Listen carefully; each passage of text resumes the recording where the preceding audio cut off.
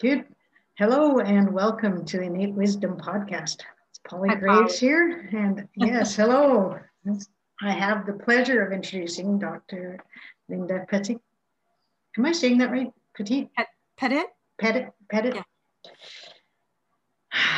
And I was going to introduce her because on her website she has this interesting, caught my eye, that a priestess at heart and the psychology background. I thought it was such an interesting mix. So how about we start there?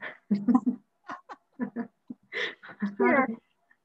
It's so funny because I've grappled recently with what do I call myself? Because I am a retired psychologist, counseling psychologist. I don't have any active licenses anymore. But, and really that was a financial decision because they're very, very expensive to maintain. And I had 4 of them. So I thought there's really no reason to do it. And yet I'm not really retired. I'm working full time, but to maintain the credential and say that I've been a counseling psychologist, I can say that I'm retired. Mm-hmm. But I thought I really don't like the language of coaching. I don't really see myself as a coach. I really love working with people more on the spiritual side of things. And so what do I call that? I thought, well, spiritual companion, spiritual director, spiritual counselor, that's a protected title. And so it just one day I just hit upon, well, I'm sort of a priestess at heart. And I decided I was going to use that. Nice. I like that. Yeah. Anointed. You anointed yourself a priestess. I did. It's a totally self-proclaimed anointed kind of thing, and it's so funny because my first marriage, my husband was a resigned Roman Catholic priest. And one of my own counselors at one point joked, well, Linda, the closest you could come to the priesthood, because Catholics don't allow women to be priests, is to marry one. Which I thought was really kind of funny. So yeah, that's where the whole priestess things came from. And I do see it as kind of humorous, but it's also for me kind of reverential, because it's kind of an acknowledgement that talking about spiritual things, talking about what I think of as an intuitive spirituality is really near and dear to my heart. Like that. There's wisdom. Your wisdom. You had wisdom. Your innate wisdom in anointing yourself a priestess. Yeah. Because it's that spirituality that, like psychology, they seem so far apart from mainstream. So, they never have been for me. No. And in fact, I have been very, very blessed that from the very get-go, when I became, my first role was as a counselor, a master's level counselor. And my first mentors were deeply spiritual people. And I went to a university that was Catholic, but the focus, it's a very beautiful Catholic university that also has a very deep ecumenical flair. And the sisters who run it have always spoken of many paths up the spiritual mountain, and they have a lot of respect for that. And so my introduction to counseling always had that feel that this is a spiritual thing we're doing, helping people, and a very deliberate focus on bringing spirituality or respecting spirituality as part of the therapeutic process. And then even when I went to West Virginia University to do my doctorate in counseling psychology and could use the title of psychologist, I was very fortunate again that I had mentors who really saw that there was a common boundary between spirituality and psychology, and got a lot of encouragement for pursuing that and understanding that and living that. So the principles, when I found them, were kind of a natural extension to a path I'd already been on. And and which is kind of the principles, that introduction of that path. That's really why we are, Yeah. how you crossed my path, because you're well known to people that are more in aware of the principles, but maybe you could talk a little bit about your, if you want, your discovery story, how you came to the principles, or how it's impacted your life. Sure, it's actually kind of a funny story and kind of a beautiful story, romantic story. Polly, I had a couple of insights, a couple of very profound insights before I came to the principles. A number of things that occurred after my late husband's sudden death on Christmas Eve in 1999.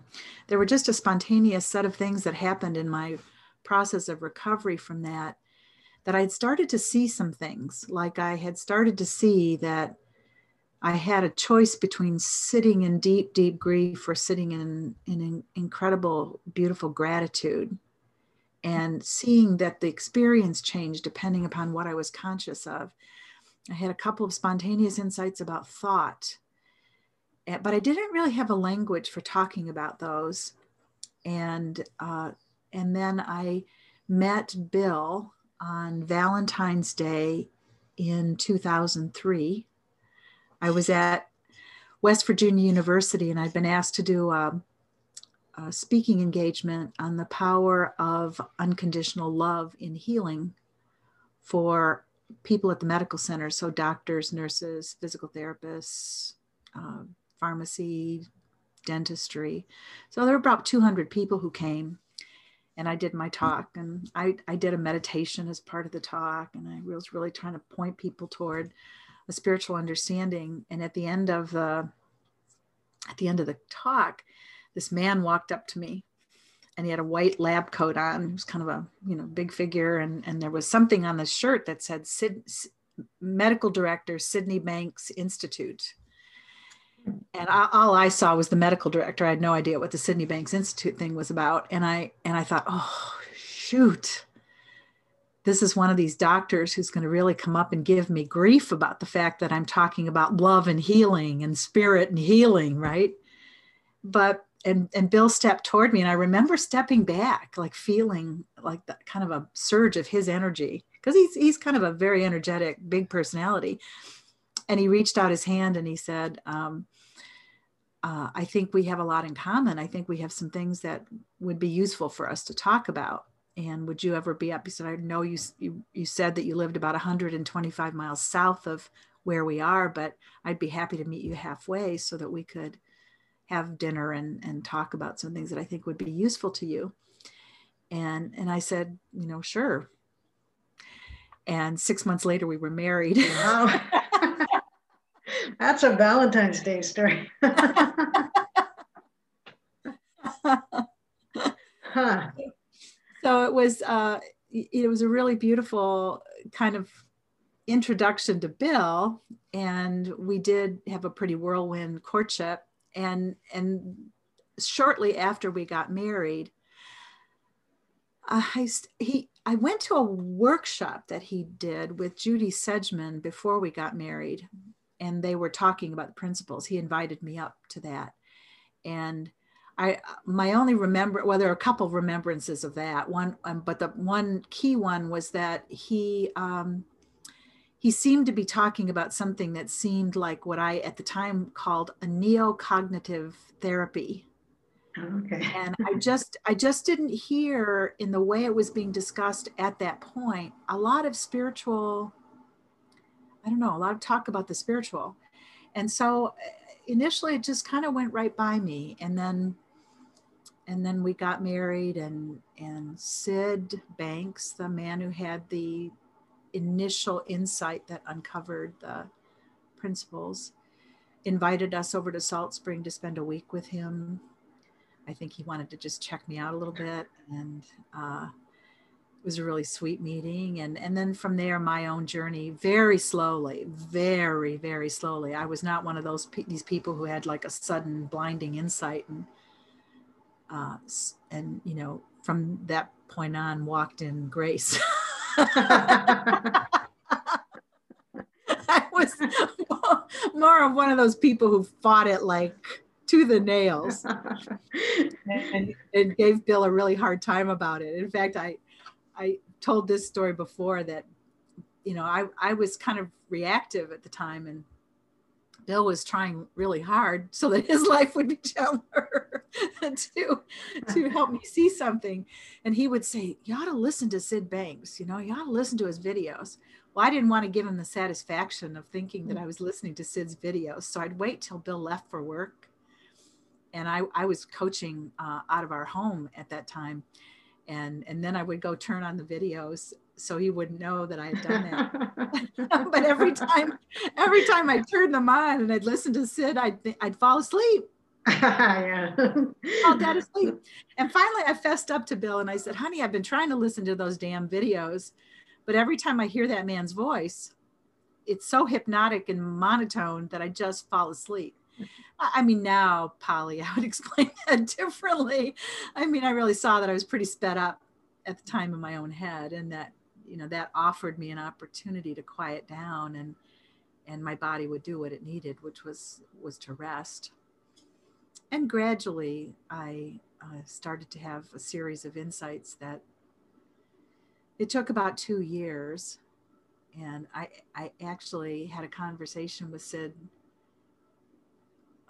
probably about 2 years into it. And I said, Sid, I'm thinking, because I've been doing coaching, I'm thinking about going back into psychotherapy and opening my practice office again, because I really have come to trust that people are really having these kind of incredible results sharing the 3 principles. And I want to test that out for myself. I said, but I don't think I know very much. I don't think I don't have the kind of words for it that Bill Pettit has, or George Pransky has, or Elsie Spittle has.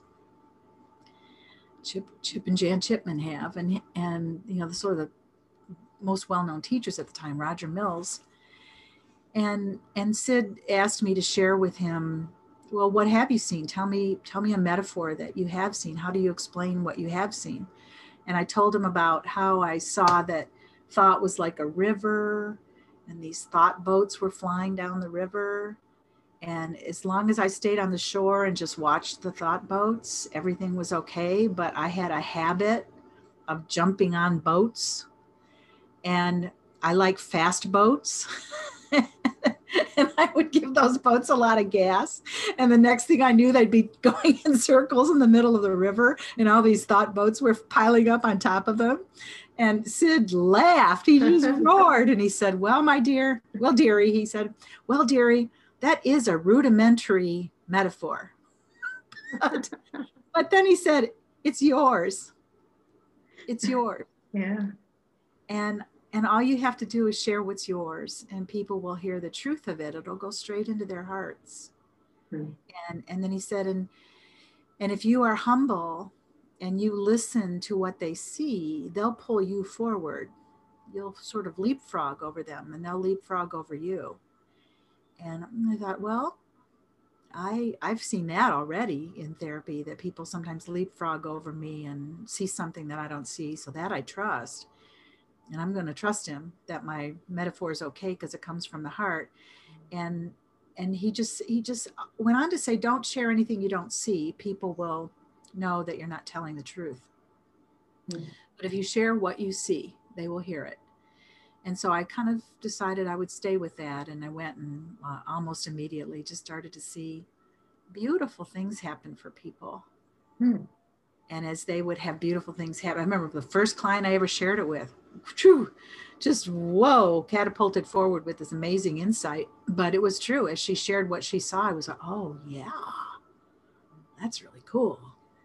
And it was about the nature of thought, you know, that she really saw that she was living in an illusion created by thought about the situation that she was in. And seeing that gave her a fresh perspective and also clearer wisdom for how to move forward. And her depression remitted very quickly. That's so awesome. That's amazing. Continues to amaze me just how little shift in perspective and awareness. Suddenly it's like, you know, Yeah. screens of confusion or whatever drop away. Yeah. Yeah. False movies. Yeah. Yeah. I like your river analogy. It makes sense. Well, it seemed to work. And Polly, it was so funny because I was very skeptical of the understanding, even at that point. I did make a decision that when I reopened my practice office, which I did, that I would only share the principles, I wouldn't share anything else. And that was kind of hard because it meant for me, I loved the work of Carl Jung, and I loved dream work, dream analysis, and I loved sort of conceptualizing what was going on with people from his spiritual understanding and what it had meant to me. And it felt like I was leaving a lot that was really, really super creative and fun to share these three principles. I remember actually saying to Bill, so what am I going to do? I'm going to open my practice office and say mind, thought, and consciousness, mind, thought, and consciousness, mind, thought, and consciousness, 7, 8, 9 hours a day. But of course it was anything but that. It was very, very creative. And I also, because I was really concerned that I not be doing anyone harm, I decided that I would measure my results. Oh. So with every client I saw early on, I used 3 different self-report inventories to measure whether or not they were actually getting better from session to session. And that was the real kicker for me, because I really saw that I was seeing drops in their scores that I had never seen before, with such ease and such rapidity and to such a degree. So I knew I was onto something, that there was something very powerful in sharing understanding, even though the results in terms of what was going on in my own life at that point were, modest, let's say. I think they're a little more than modest now. I certainly live at a far greater degree of peace today. I think sometimes we don't see the steps we're making or the improvements we're having and experiencing. Other people sometimes notice it first. Was that your experience at all, or? Oh yeah, for whatever reason, I had this little sense of being fraudulent, because people would often say to me, well, before I knew anything about the principles, they would say to me, oh, Linda, you're so calm. Because I'm very quiet. I just am a quieter natured person. You're so quiet, you're so calm, you're so peaceful. But I didn't feel that inside. Inside, I was just awash with worry and,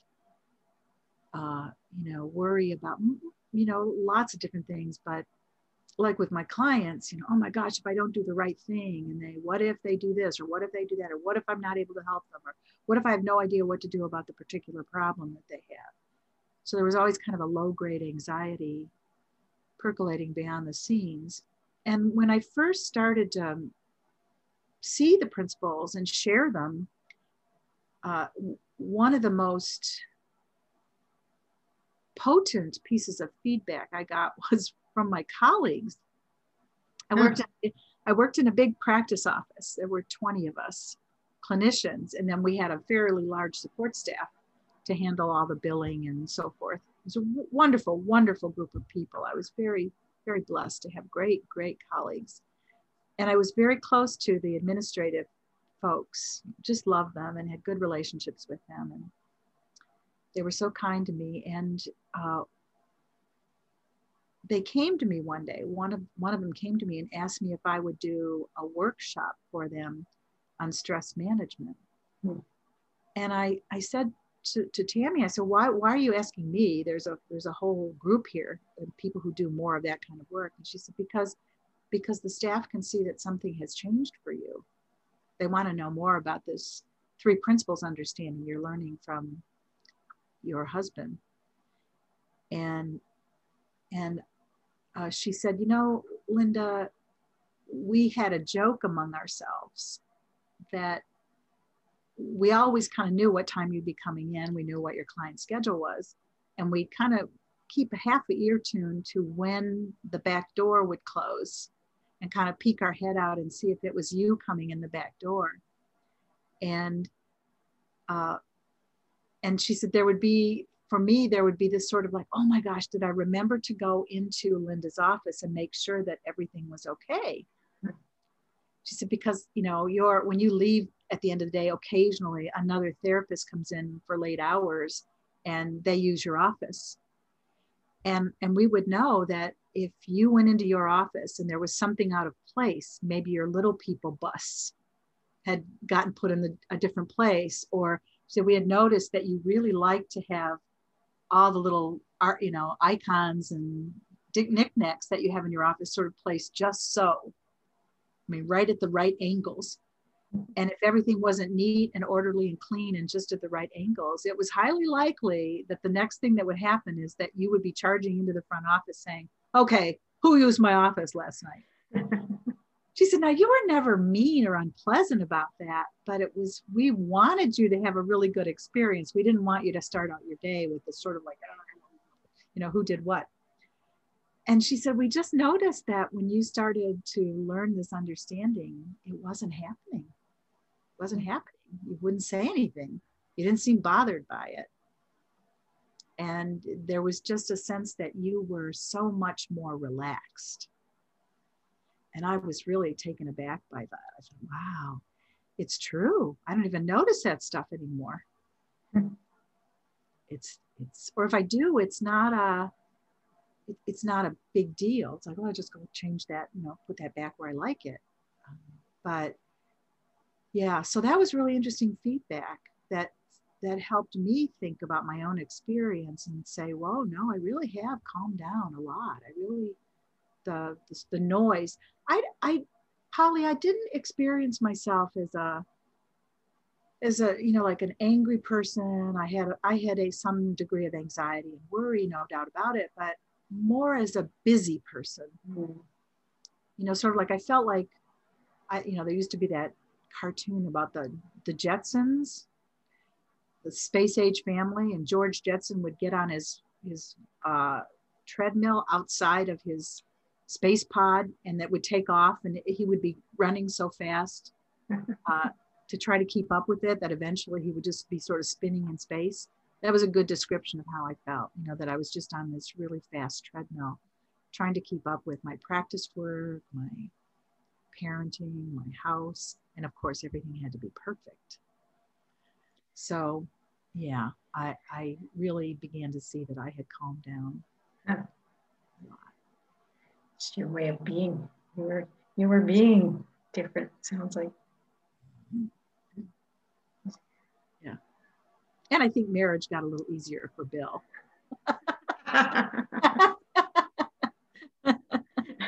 Because I wasn't quite so reactive.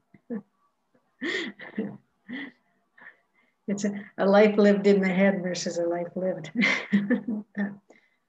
Yeah, it's really true. That presence of, I mean, even if we're not conscious of it, that presence of just being without being affected by those little things.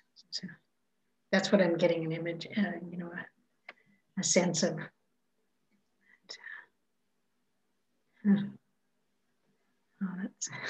There were really two things that I often think about related to what I experienced when I came across this understanding. And one is that I did calm down. I did start living a quieter life. I didn't feel so driven. Wasn't as perfectionistic. I mean, there are some things I'm still perfectionistic about, but I choose it. Mm-hmm. You know, there are certain things that I like a certain way, and I choose to devote the energy to that. It doesn't feel like it chooses me. No. and that's huge. So, and I there have been times in my life where I have had anxiety to the point that I had panic. I would have been easily diagnosable as having a panic disorder. And that is not true. That has not been true for over 15 years now. And I'm very grateful for that, because it's not a fun experience. And my heart goes out to people who have a lot of anxiety and panic and, what we call post-traumatic stress, because it's a painful way to live. But the other thing that was really, really valuable to me was I knew that there was a spiritual essence behind life. I've known that since as early as I can remember. It's just been with me. And I'm very grateful that I was raised Catholic and that I was raised in Catholic schools. I had a lot of mentors who were nuns, beautiful women, strong, deeply spiritual women. And they gave me permission to talk about the spiritual. They gave me a language for it. Granted, a language that at times was distorted or limiting, but it was a language. And so I could acknowledge that that was a part of my life, a very big part of my life. And I am eternally grateful for that. But I was consciously preoccupied with the fact that it seemed that there were times that I lived in this flow, this intuitive flow where life just sort of happened and I knew what to do, and I saw synchronicities around me that guided me, and I had kind of a knowing about things that protected me. But then there would be times when it felt like it just wasn't there. It was gone. And I think of those even now as I look back on them, that I remember feeling like those were really dark times. What happened? What happened to it all? Why did it seem like the flow stopped? Why did that knowing stop? Or why was the information not coming? It just couldn't figure that out. And so I was on a search to find answers for that. My first business was called Wisdom Sources. And that was not about me being a source of wisdom. It was that I saw we're all sources of wisdom. How do we increase that? How do we keep that flowing? I mean, I didn't see at that point that we are that. We are. And I also did not see that I was using the power and gift of thought in such a way that I felt cut off from that.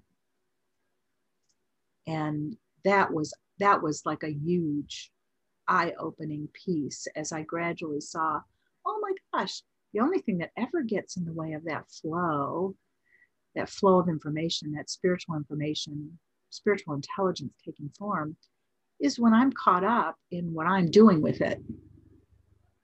Yeah. And that was transformative, life-changing. Life-changing, yeah. Huh. That rather than something to get to, that it's always there. Mm-hmm. And seeing that drop away, yeah, that would be life-changing. and the simplicity of seeing that the only thing that ever cuts me off from that is when I'm just really taken by my own personal thinking and paying a lot of attention to it and giving it a lot of energy and asleep. Hmm. So I would imagine, there are, with the way things are right now, the way in the world, the season of the year, and lots of people not able to, be with family or friends, and there's a lot of people experiencing anxiety right now. And is there, anything that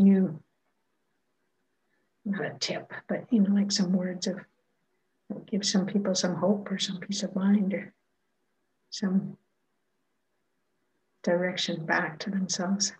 What's there? Well, it's we're human, aren't we? We're just we're beautiful human beings, and part of having a life in the knowing the fullness of life is that we get to experience relationships. We get to experience, hopefully, really loving relationships. We feel close and connected to people, care about them. And so for us to, have some sadness or grief or,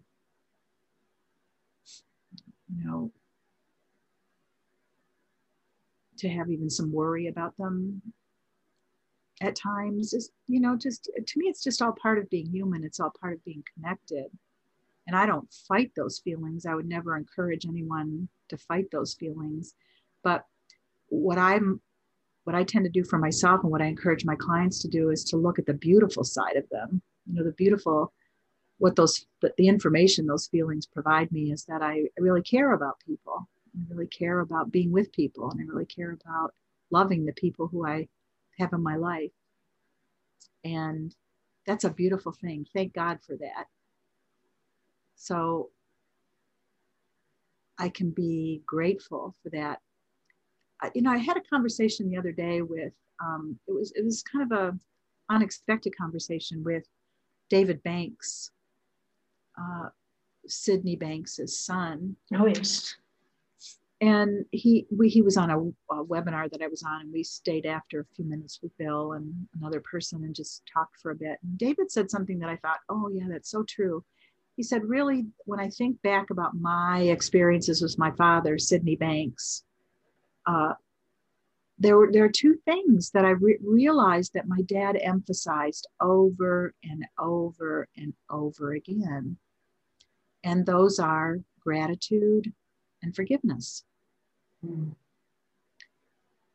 And I thought, oh yeah, that's really true. That I was struck when I was putting together a program that I did a number of years ago called Life is Spiritual Theater. And I went back and read all of the works of Sid's and listened to the videos again.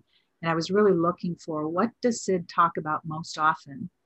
That those were two things that had become very apparent to me. And so when I sit with the fact that I can't be with my grandchildren or my children over the next couple of weeks, when normally we would spend the time together, I might have some sadness about that. But I know that simply noticing that by my because of my nature as a human being, I'm grateful that they're healthy. I'm grateful that we have remained connected to them. I'm grateful that we have Zoom technology to continue to stay connected.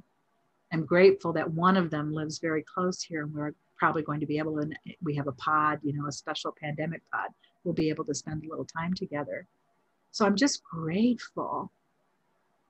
And then the other piece about forgiveness that I think is helpful is, when we think about forgiveness, we tend to think in terms of forgiving others, which is good. But I've also thought so often that it helps to have a forgiving heart toward life. Because life just hands us things, right? It just hands us things. There are a lot of different ways of talking about that, but life handed me the death of my first husband on Christmas Eve. Life handed me a fall from a ladder that has had long-term consequences in terms of my physical body. Life handed me, could name any one of us. You could name your things. Any one of us could name our things. But it has helped me to kind of think about forgiving life for that. That it's just part of the human experience. It's maybe it's even part of why we're here. Maybe we're all having experiences that we're learning from. And kind of not holding on to that, or not begrudging that, or not having resentment about that is really, really important. So as I look at the pandemic, I'm not interested in having a lot of resentment about the fact that I can't be with my family, or I'm not interested in having a lot of bitterness about that.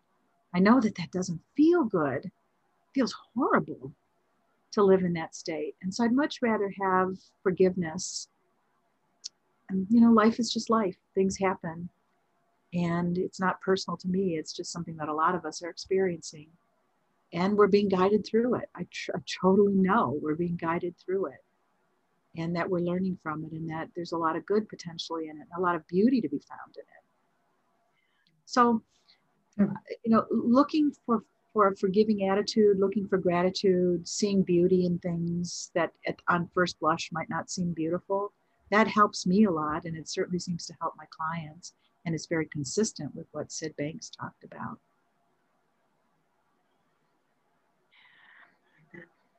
Life just lifing. Just forgive life for doing what life does.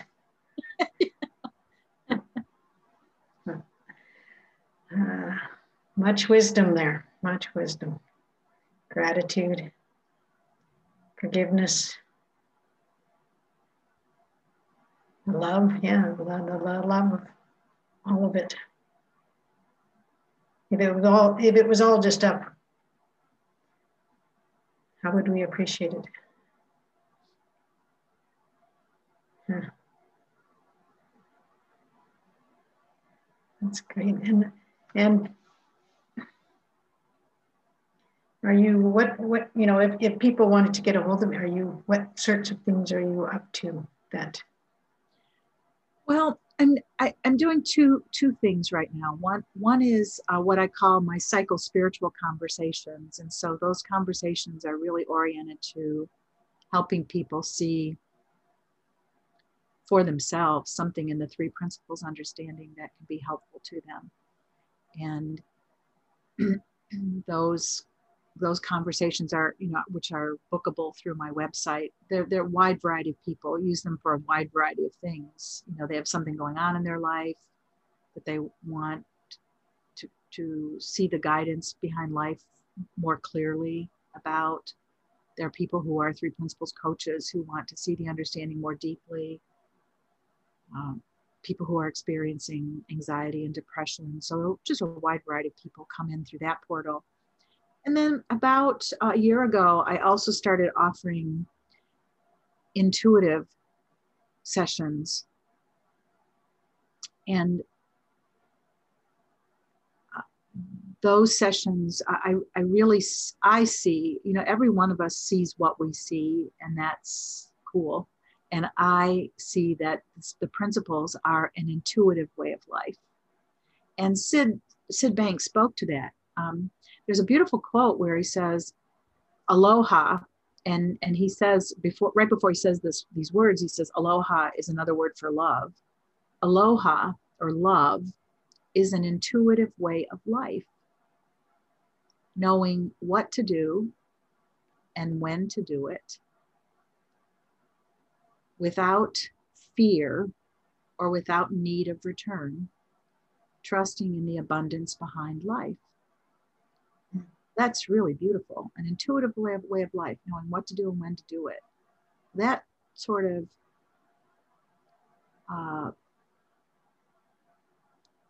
rests on that you're quiet enough, and that you're listening to the silence. You're listening to that place where the formless becomes form via thought, to hear the next thing that you can take, the next action you can take in life. And I decided that I've always loved using oracle cards in my own life. And pursuing archetypes. Archetypes are just patterns of understanding. Sid used archetypes a lot. He talked about I don't know that he knew that he was consciously doing that. I never heard him talk about the word archetype. Yeah. But the title of his book, In Quest of the Pearl is an ages old archetype. It's a shorthand way of saying exactly what Sid uses it for. Oh, really? The way you find the pearl of wisdom is that you sweep away the impurities, right? Sid used the archetype of the artist to talk about how we're painting the brushstrokes of life. There are a number of different places where he talks about bridges, keys. They're all archetypes. They're just patterns of understanding that he used to try to point toward the principles. So I decided to play around with bringing those symbols into my work with people again, as I had done 20 years ago. And it's been really beautiful. It's been really fun. Hmm. So I do these intuitive sessions where people call up, and I use the energy that comes through my hands to pick cards for them. And we sit and we talk about, what does this archetype mean to you? How does it point you or take you deeper toward an understanding of what Sid saw? And I've studied his materials enough and deeply enough to be able to point to places where he speaks using the language of archetypes. Oh. And that in many cases seems to be really helpful to people. It's like, oh wow, that's really cool. And what I was looking for as I started that work was, will it facilitate a flow of energy and a surge in understanding? And when I saw that it did, and it didn't have to be at all incompatible with anything else I was doing in terms of sharing the principles, I put that out there. And it's for a certain subsector of people who like the language of intuition and like the language of, the intuitive flow of life or the synchronistic flow of life. It feels fun, and I do those too.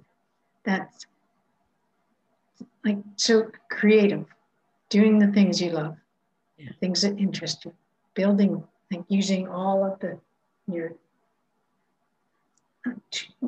things that are the foundational blocks that have gone before, and not discarding them, and using them and letting them all weave and flow with the principles.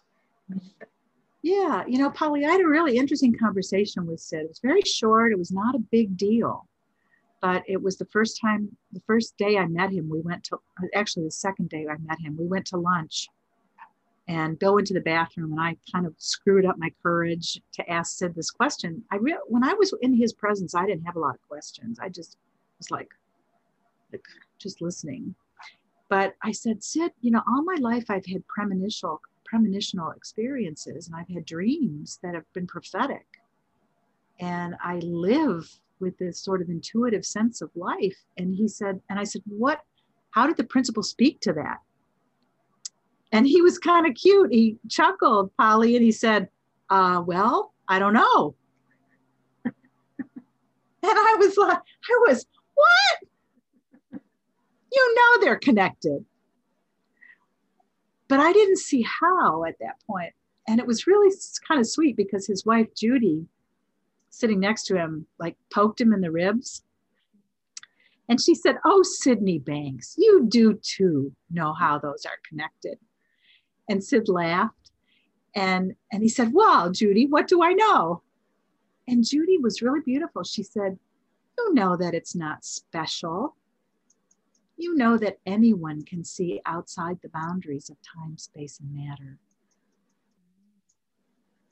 And Sid just turned and looked at me and he said, yes, that is true. And it's not special. Now, that doesn't seem like much, but it really was a lot for me. It was like, oh, okay. I'll make that something special. That is how life works. And it's not just something that I have. All of us can access the wisdom behind life. All of us, every one of us. And yeah, and seeing it as a wisdom outside the boundaries of time, space, and matter was really beautiful for me. I don't exactly know what that means.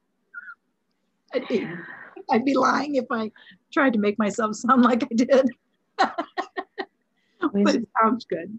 Wisdom outside the boundaries of time, space, and matter. I don't know exactly what that means either, but it has a energy to it, or a tingliness to it. Yeah, kind of a ring of rightness. It's like that in that place where Sid says that at death, the full illumination of mind will be born. It has that same feel for me. When I hear that, I hear the mystery of it, and I hear the rightness of it. It has that tingle of rightness. But do I know what it means really? At the level of intellect? No, I don't. But I also intellect so wants to know them. Yeah, and I love, there's a place where Sid speaks on one of the tapes where he says, when you accept the mystery, you join the mystery. And there's something about that I love. Yeah. So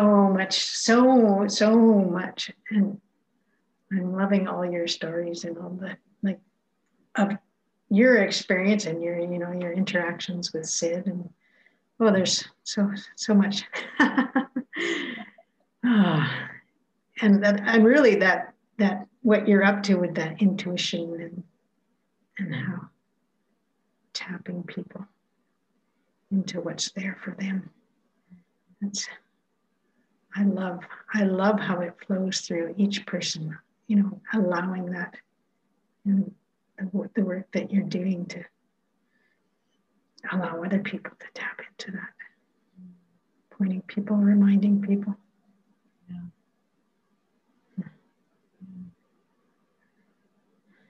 I'm still at the place where I fall asleep often when I listen to Sid.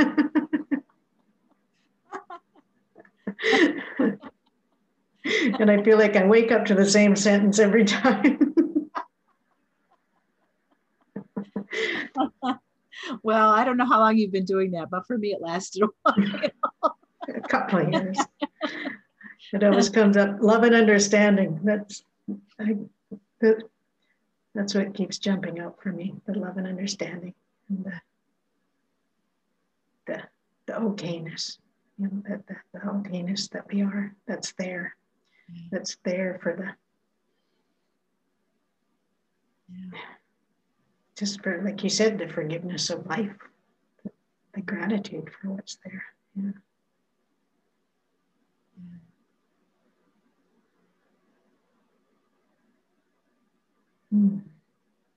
Well, I'm aware of the time, and you've been very gracious with your time and generous, and I've loved our conversation.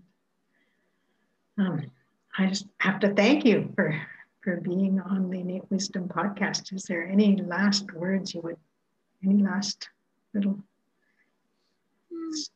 story? I just want to thank you. You know, I mean, I really am touched by your spirit and your energy, and that you're a really good listener. And I love that in people. And I love that sense of quietness and willingness to just be present in people. It's a beautiful thing. Mm-hmm. So I want to thank you, and just